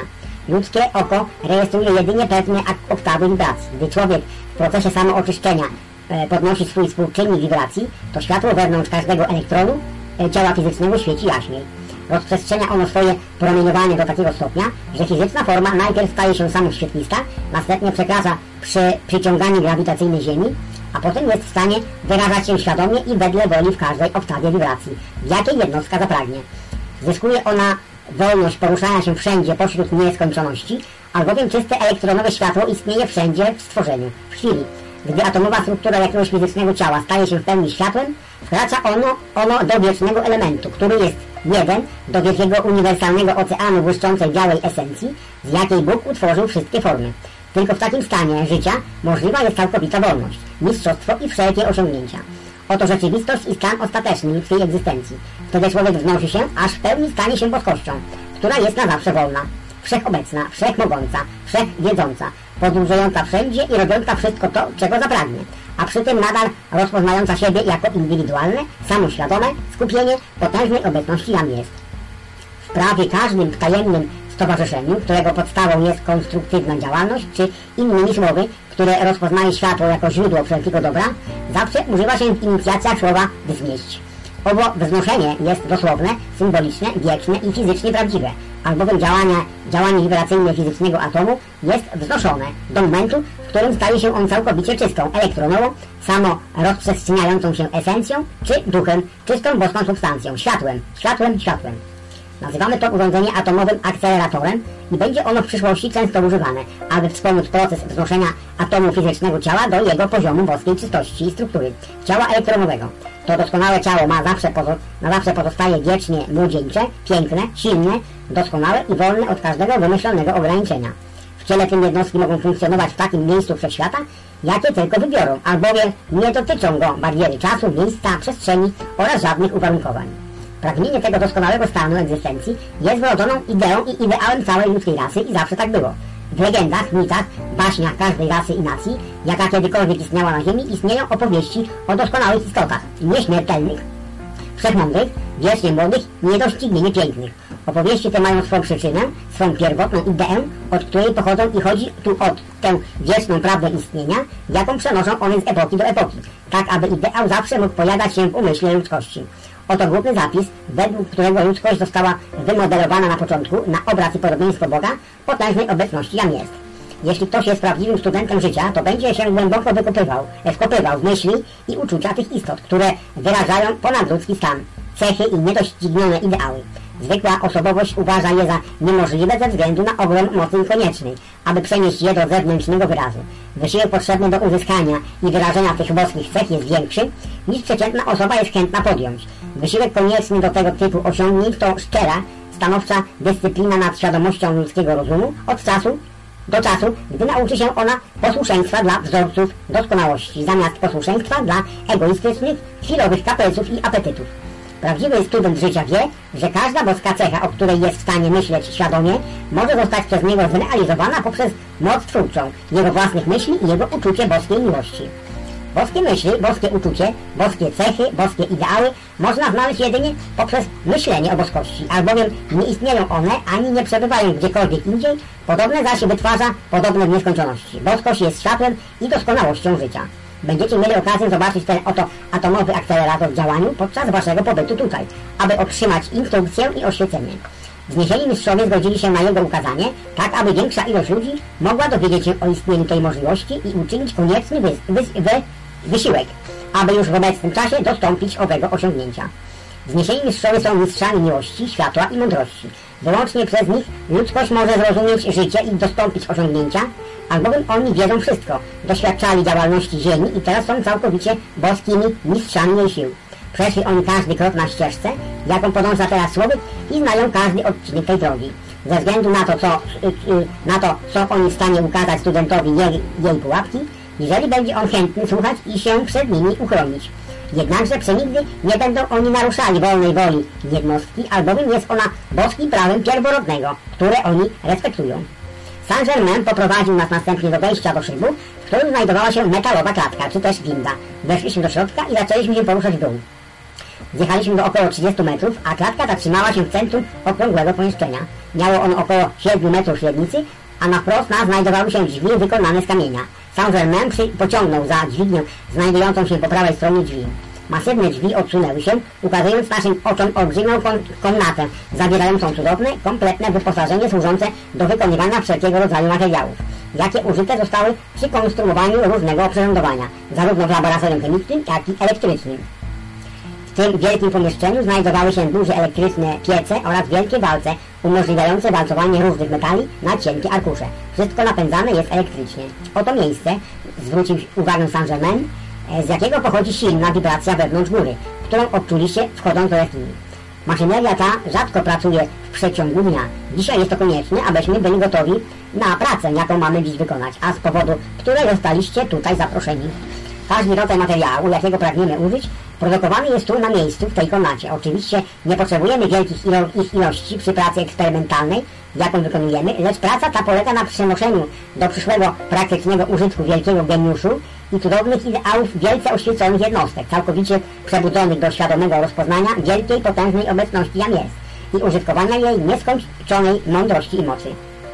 Pragnę wyjaśnić wszystko tak prostym językiem, jak to jest tylko możliwe, tak aby esencja i zasada tego mogła zostać bardzo łatwo i trwale zrozumiana.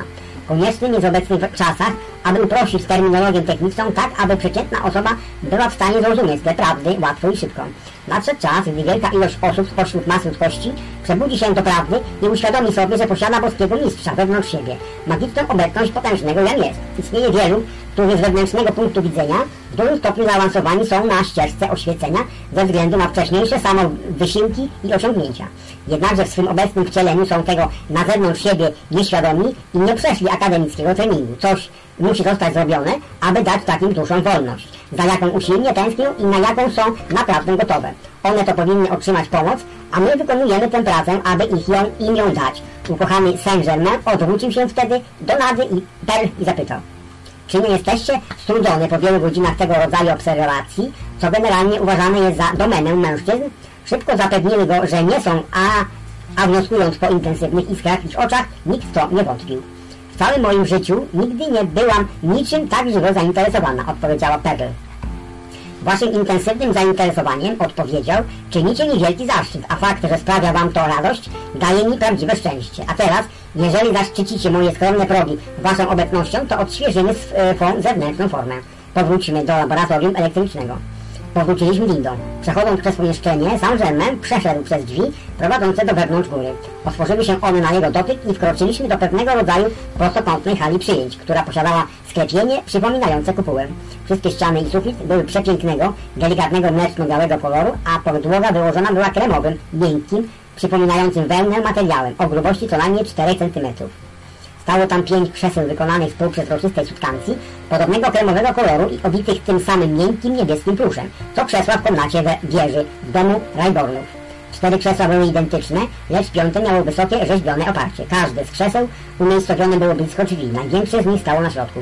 Po wejściu do tego pomieszczenia Saint-Germain poprosił Nadę i Pearl do pierwszych drzwi po lewej stronie. Poprosił, aby tam weszły, wzięły kąpiel i ubrały się w szaty, które leżały tam przygotowane, a następnie powróciły i oczekiwały na wezwanie na kolację. Zwracając się do mnie i Rexa, poprowadził nas do przeciwległych drzwi po prawej stronie i również nas poprosił, abyśmy się przygotowali na kolację. Weszliśmy do pokoju, jaki nam wskazał i obydwaj za nim mówiliśmy z zaskoczenia, gdyż był on w najwyższym stopniu imponujący, godny pałacu księcia lub króla. Był okrągłego kształtu z kopułą, wykończony w kolorach białym i złotym, wyposażony w 2 przepiękne kanapy, obok których stało po jednym krześle. Pomiędzy kanapą a krzesłem na ścianie wisiało długie lustro, wycięte w fantazyjne kształty. Znajdowała się tam wbudowana w ścianę osobliwa szafka z szufladami, których nie sposób było rozpoznać, gdyby nie wystające z nich uchwyty. Krzesła oraz ramy kanap wykonane były z tego samego półprzezroczystego materiału, który wydawał się być metalem. Rex podszedł do niewielkiej wnęki, znajdującej się po naszej lewej stronie i poprosił mnie, abym tam zajrzał. Zbliżyłem się do niego i ujrzałem znakomitą rzymską łaźnię, która również była okrągłego kształtu. Wypełniona była wodą, która iskrzyła się i nieprzerwanie poruszała, jak gdyby naładowana była esencją życia. Nie dostrzegliśmy żadnego rodzaju wentylacji, jednakże powietrze w każdym pomieszczeniu, jakie odwiedzaliśmy, było czyste, świeże, krzepiące i wypełnione zapachem róż. Wykąpaliśmy się, a całe nasze ciała sprawiały potem wrażenie, jak gdyby promieniowały pewnego rodzaju zdrowiem, jakiego wcześniej nigdy nie doświadczyliśmy. Na kanapach leżały szaty, jakie mieliśmy założyć. Były bez szwów, a wykonane były z tkaniny, jakiej wcześniej nigdy nie widziałem, przypominające bogaty, gruby jedwab. Były jednak bardzo, bardzo delikatne i wyjątkowo lekkie. Ta dla Rexa miała piękny szafirowo-niebieski kolor ze złotym haftem. Haft tworzył pas wokół talii i szeroko taśmy wokół szyi, szeroko zakończonych rękawów i spodu szaty. Moja była biała ze złotym haftem. Znaleźliśmy też piękne, dopasowane sandały, które leżały na nas idealnie. Nasze przygotowania zakończyły się i powróciliśmy do hali przyjęć. Po kilku chwilach weszły tam dziewczyny ubrane w szaty podobne do naszych i były one ucieleśnieniem piękności. Szaty Pearl i Rexa były identyczne, a Nady wyglądała jak moja. Ich pokój był najwyraźniej duplikatem naszego, poza tym, że wykończony był w odcieniu delikatnego różu. Byliśmy bardzo zajęci porównywaniem naszych spostrzeżeń, gdy odezwały się niedańskie dzwony, a w tym samym momencie otwarły się środkowe drzwi. Weszliśmy do środka i wstrząsnęło nami piękno, które ujrzeliśmy. Również tutaj pomieszczenie było z tego samego delikatnego mleczno-białego odcienia z wstawkami ze złota. Sufit w kształcie kopuły miał odcień błękitu nieba, a na nim znajdowały się chmury, które sprawiały na obserwatorze wrażenie, jak gdyby naprawdę spoglądał na niebo. Ściany wyłożone były w najwyższym stopniu bajkową tkaniną, która przypominała diamentowy pył, albowiem coś w kompozycji materiału nadawało mu nieopisane promieniowanie. Komnata ta miała powierzchnię około 12 na 24 metry, a w jej centrum stał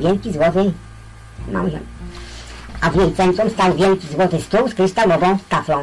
Po drugiej stronie komnaty znajdował się duplikat tego stołu o wielkości około 1/3 oryginału, a wokół niego ustawione były krzesła dla 6 osób. W jednym rogu znajdowały się piękne organy, a w drugim rogu stał piękny fortepian, którego obudowa wykonana była z tej samej, przypominającej metal substancji, co reszta mebli.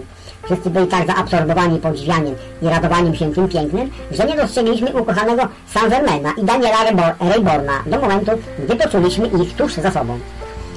Nasz ukochany mistrz poprowadził nas do małego stołu, gdzie posadził Rayborna po jednej dłuższej stronie, a sam usiadł po przeciwnej. Pearl usiadła po jego prawej, a następnie Rex, Nada po jego lewej, a potem ja. Powiedział: czy mogę mieć przyjemność zamówienia jedzenia dla każdego z nas? Widzicie, mój oddział kulinarny znajduje się w niewidzialnej dla was przestrzeni, jednakże dla mnie jest bardzo rzeczywisty i namacalny. Przychyliliśmy się do tej prośby z wielkim szczęściem, a on kontynuował: pochylmy nasze głowy w uwielbieniu i chwale dla potężnej obecności jam jest, znajdującej się wewnątrz każdego z nas. Po chwili, bez jednego wypowiedzianego słowa, w prawej dłoni każdego z nas pojawił się kryształowy kielich, wypełniony złotym i skrzącym płynem. Za oświecenie i szczęśliwość każdego z was i całej ludzkości, powiedział, podnosząc swój kielich, a gdy piliśmy ten cudowny nektar, każdy z nas poczuł ożywiającą moc jego życiodalnej esencji przebiegającej przez ciało. Następnie pojawiło się coś przypominającego warzywny chleb oraz kawałek ciasta miodowego, które było jedynie odrobinę słodkie. Były one w najwyższym stopniu pyszne i wszyscy zgodzili się, że były to najbardziej doskonałe rzeczy, jakie kiedykolwiek jedliśmy. Następnie podano sałatkę z owoców, czy przynajmniej coś, co ją w najwyższym stopniu przypominało, a Saint-Germain powiedział, że była bardzo pożywna.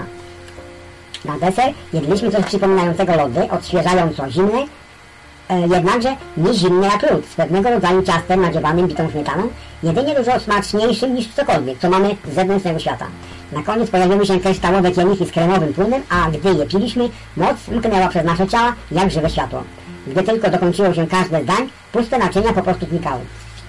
Nikt z nas nie brał wcześniej udziału w takiej wybornej, pożywnej i satysfakcjonującej kolacji, którą nasz błogosławiony Saint-Germain wytworzył dla nas bezpośrednio z wszechobecnej uniwersalnej substancji. Gdy skończyliśmy, Rayborn obrócił się w jego kierunku i powiedział: to doświadczenie, które dla nas jest tak zdumiewające i tak cudowne, jest dla ciebie całkiem naturalne i normalne. Czujemy, że nigdy w naszym życiu nie zostaliśmy tak uhonorowani i byliśmy tak zadowoleni jak dzisiejszego wieczora.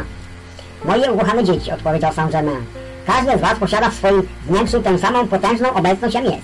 Mistrzowskie boskie ja i wszechpotężną boską moc, przy pomocy której może czynić te rzeczy.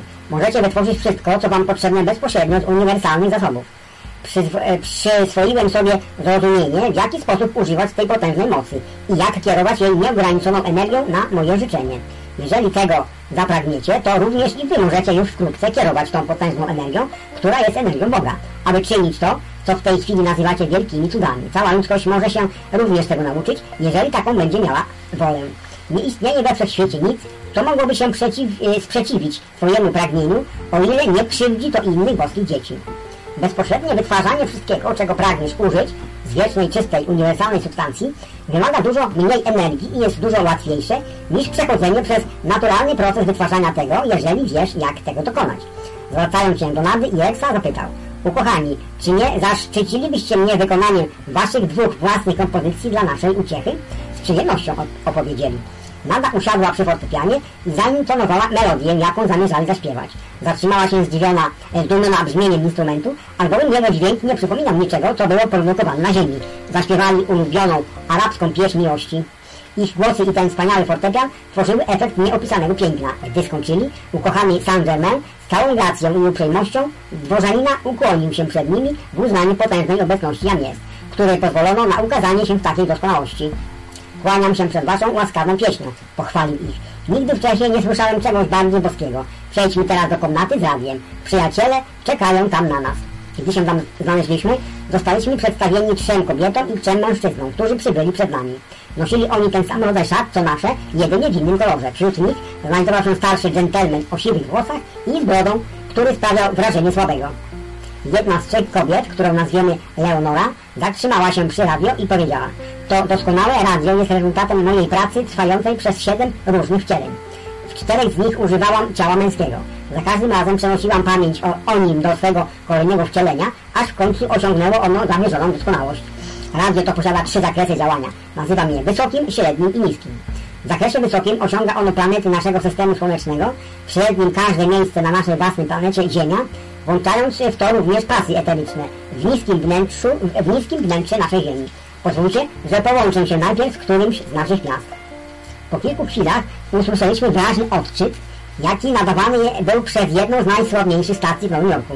Następnie odebraliśmy transmisję koncertu z innej stacji w Nowym Jorku. Następnie połączyliśmy się z Londynem, Paryżem, Wiedniem, Kairem, Kalkutą, Hongkongiem, Melbourne i Tokio. Odległość zdawała się nie mieć wpływu na jakość odbioru, gdyż w żadnej chwili nie pojawiła się żadna oznaka zakłóceń. A teraz połączymy się z pierwszym pierścieniem eterycznym znajdującym się wokół Ziemi, powiedziała. Natychmiast usłyszeliśmy wielce majestatyczną, pobudzającą duszę muzykę, po czym pojawił się cudowny głos mówiący: oto przekaz ze złotego eterycznego miasta leżącego ponad pustynią Sahara. Zawsze wiemy, kiedy dochodzi do połączenia z Ziemią, posiadamy jednakże jeszcze wyższe środki komunikacji. Chodzi o używanie promienia dźwięku, przez który można mówić, oraz promienia światła, przez który można widzieć. Gdy połączy się je obydwa, powstaje najwyższa forma telewizji. Mechaniczna telewizja osiągnie niebawem bardzo wysoki stopień doskonałości, a za kilka lat będzie ona tak rozpowszechniona w zewnętrznym świecie, jak w czasach obecnych wasze telefony. Oby tylko większa ilość ludzi była w stanie podnieść swoją świadomość i zestroić się w wystarczająco wysokim stopniu, aby móc korzystać z cudowności tych promieni. Widzicie? Potężna obecność Jam-Jest, znajdująca się w każdej jednostce, nie rozpoznaje czasu, miejsca, przestrzeni, ani żadnych ograniczeń. Koncepcje takich ograniczeń powstają jedynie w zewnętrznej działalności umysłu, czy też w świadomości ludzkiego rozumowania. Leonora zmieniła zakres na wysoki, a po chwili usłyszeliśmy głos mówiący: Leonora, tutaj Wenus. Wiemy, kim jesteś, ponieważ twój instrument jest jedynym mechanicznym urządzeniem, jakie osiąga nas z Ziemi. Twoja komunikacja z nami odbywa się zazwyczaj poprzez promienie światła i dźwięku. Sądzimy zatem, że chodzi ci o korzyści dla innych, a nie dla siebie samej. Nasze instrumenty wskazują nam planetę, z jaką jesteśmy połączeni poprzez dźwięk i koło wibracji. Szybko zbliża się dzień, w którym wasza mechaniczna telewizja również będzie w stanie nas osiągnąć. Wasi naukowcy nie osiągną tego sukcesu, dopóki nie zrozumieją, że istnieją promienie eteryczne. Trzeba im je uświadomić i nauczyć z nich korzystać. Spowoduje to, że wszelkie rodzaje komunikacji w obrębie przestrzeni kosmicznej staną się bardzo prostą kwestią, a utrzymywanie komunikacji z nami czynnością codzienną. W przeciągu nadchodzących 10 czy być może 20 lat, to jest całkowicie zależne od harmonii utrzymywanej przez mieszkańców Ziemi, szereg naszych wielkich wynalazców zostanie wysłanych do tych z waszej społeczności, którzy znajdują się w stanie zestrojenia pozwalającym na otrzymywanie od nich wiadomości. Przyniosą oni ludzkości bardzo wielkie dobrodziejstwa, podobne do tych, jakie pochodzą z cudownego atomowego akceleratora znajdującego się w pobliżu was. Instrument ten pobłogosławi waszą społeczność w ogromnym stopniu. Skontaktujcie się z nami, gdy tylko będziemy mogli wam w jakiś sposób pomóc. Niech nasza miłość, światło i mądrość otoczy zarówno was, jak i całą Ziemię. Leonora zmieniła wtedy zakres z wysokiego na niski i po około 3 minutach usłyszeliśmy głęboki głos mówiący: rozpoznaję wasze zawołanie i odpowiadam osobiście. Tutaj Pelennor. To istniejące i wykrzepiające wiedzieć, że na powierzchni Ziemi znajdują się tacy, którzy rozumieją, że boskie stworzenia są w stanie istnieć w jej wnętrzu. Jesteśmy zdania, że mamy mniej problemów niż wy, ponieważ nie doświadczamy ekstremalnych temperatur, czy ciepła i zimna. Posiadamy wieczne, białe światło, które jest delikatne i kojące. Klimat nasz jest bardzo błogi, podobny do tego, który panuje w strefie półtropikalnej na Ziemi. Wasza Ameryka będzie pewnego dnia posiadała coś podobnego, jednakże zawsze panować tam będą pewne drobne zmiany wynikające z pół roku.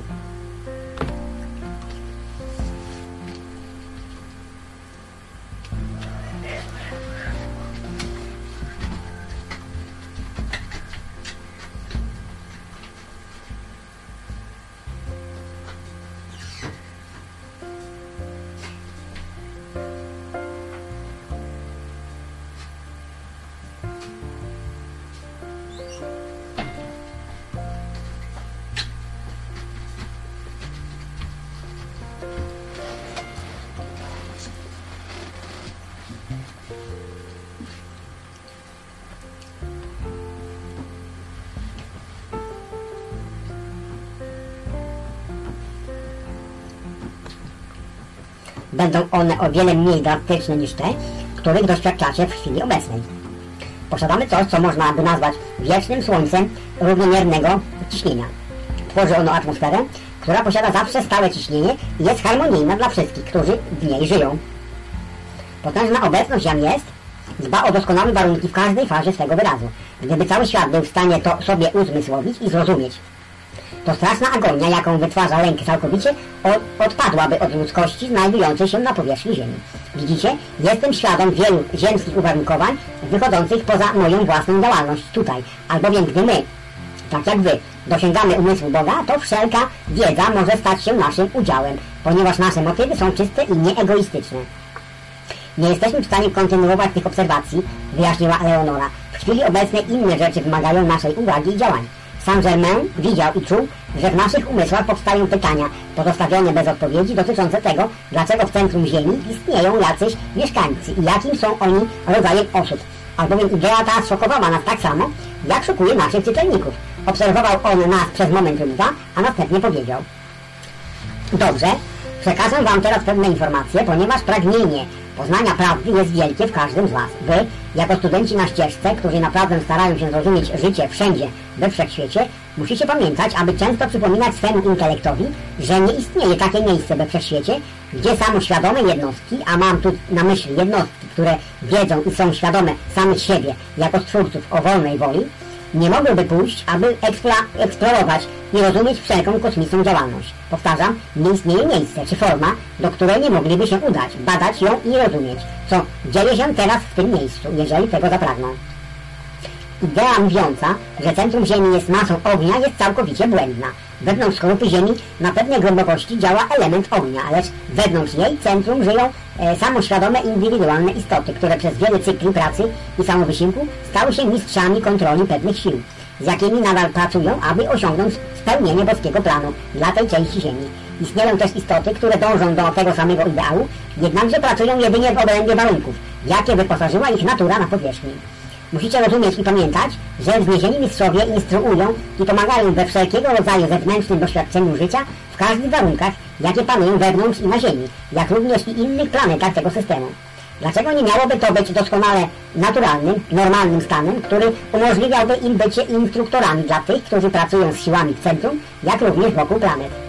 Objawienie to nie jest ani nienaturalne, ani niezgodne z wielkim, nieskończonym niebiańskim planem. Niezgodnym i nienaturalnym stanem ludzkości jest ignorancja, ciasnota, małość, ciemność ludzkiego pojmowania, która zamyka drzwi do zdumiewających cudowności tego wspaniałego wszechświata i mówi: nie wierzę, to jest niemożliwe.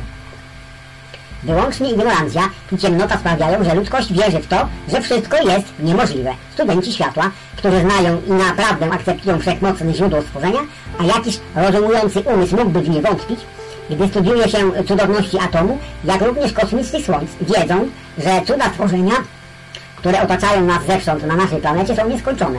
wspaniałe i zdumiewające. Te fakty są prawdziwe. Istnieje wiele rodzajów jednostek, które rozszerzają swoje światło na planety naszego systemu. A to, że jeden rodzaj nie zdobył jeszcze świadomej wiedzy o innych, nie jest dowodem, że one nie istnieją. Ludzkość musi pewnego dnia dowiedzieć się trochę więcej o tym, kto zamieszkuje wszechświat poza nią samą.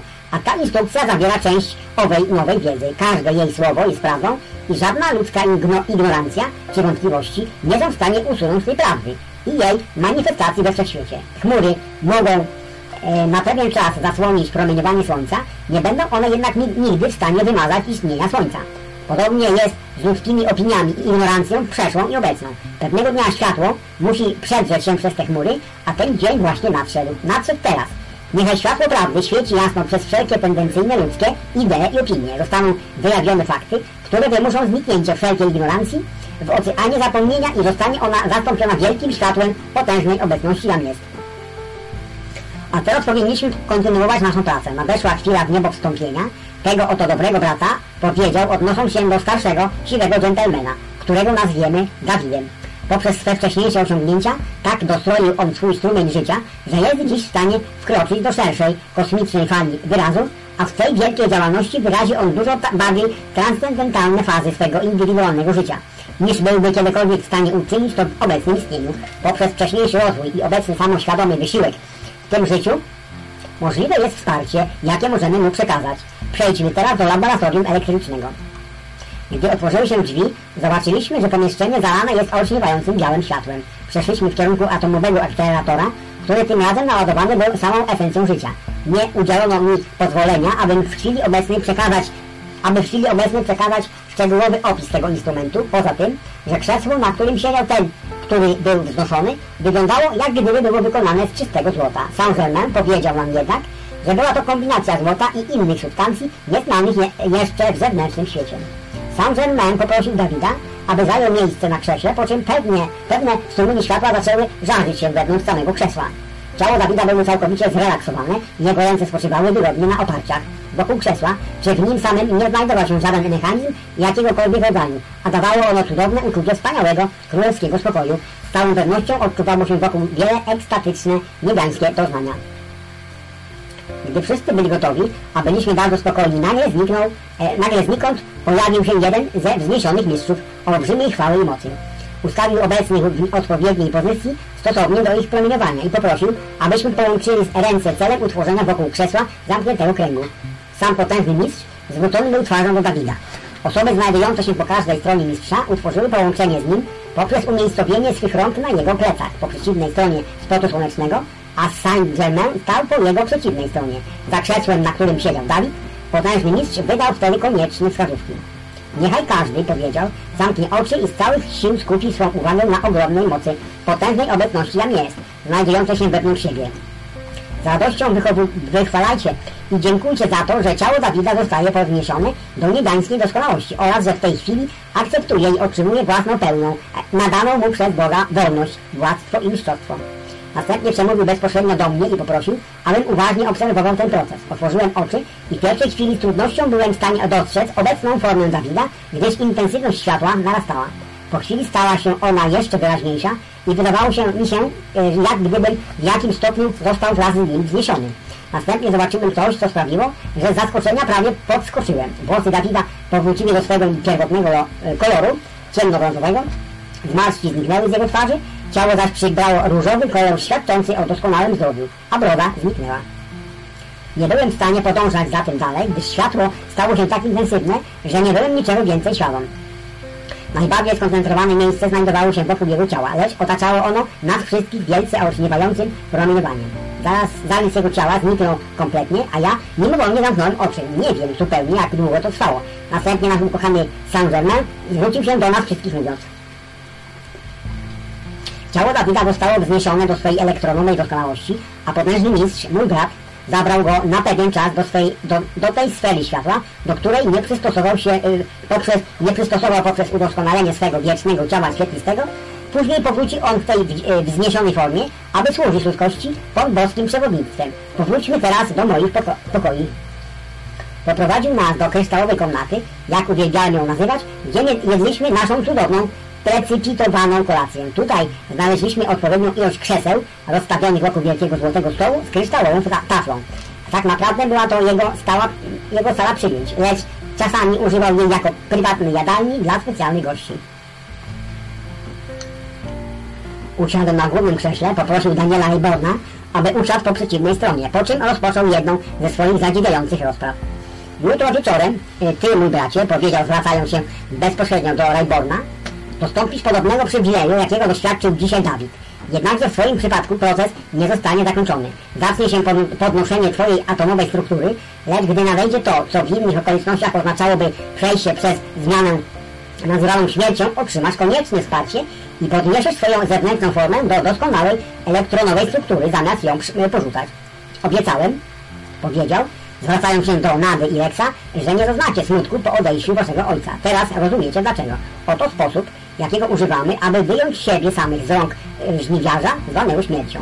W taki też sposób wkracamy świadomie do doskonałego życia, jakim jest boskie światło, będące wiecznym dziedzictwem każdego z boskich dzieci.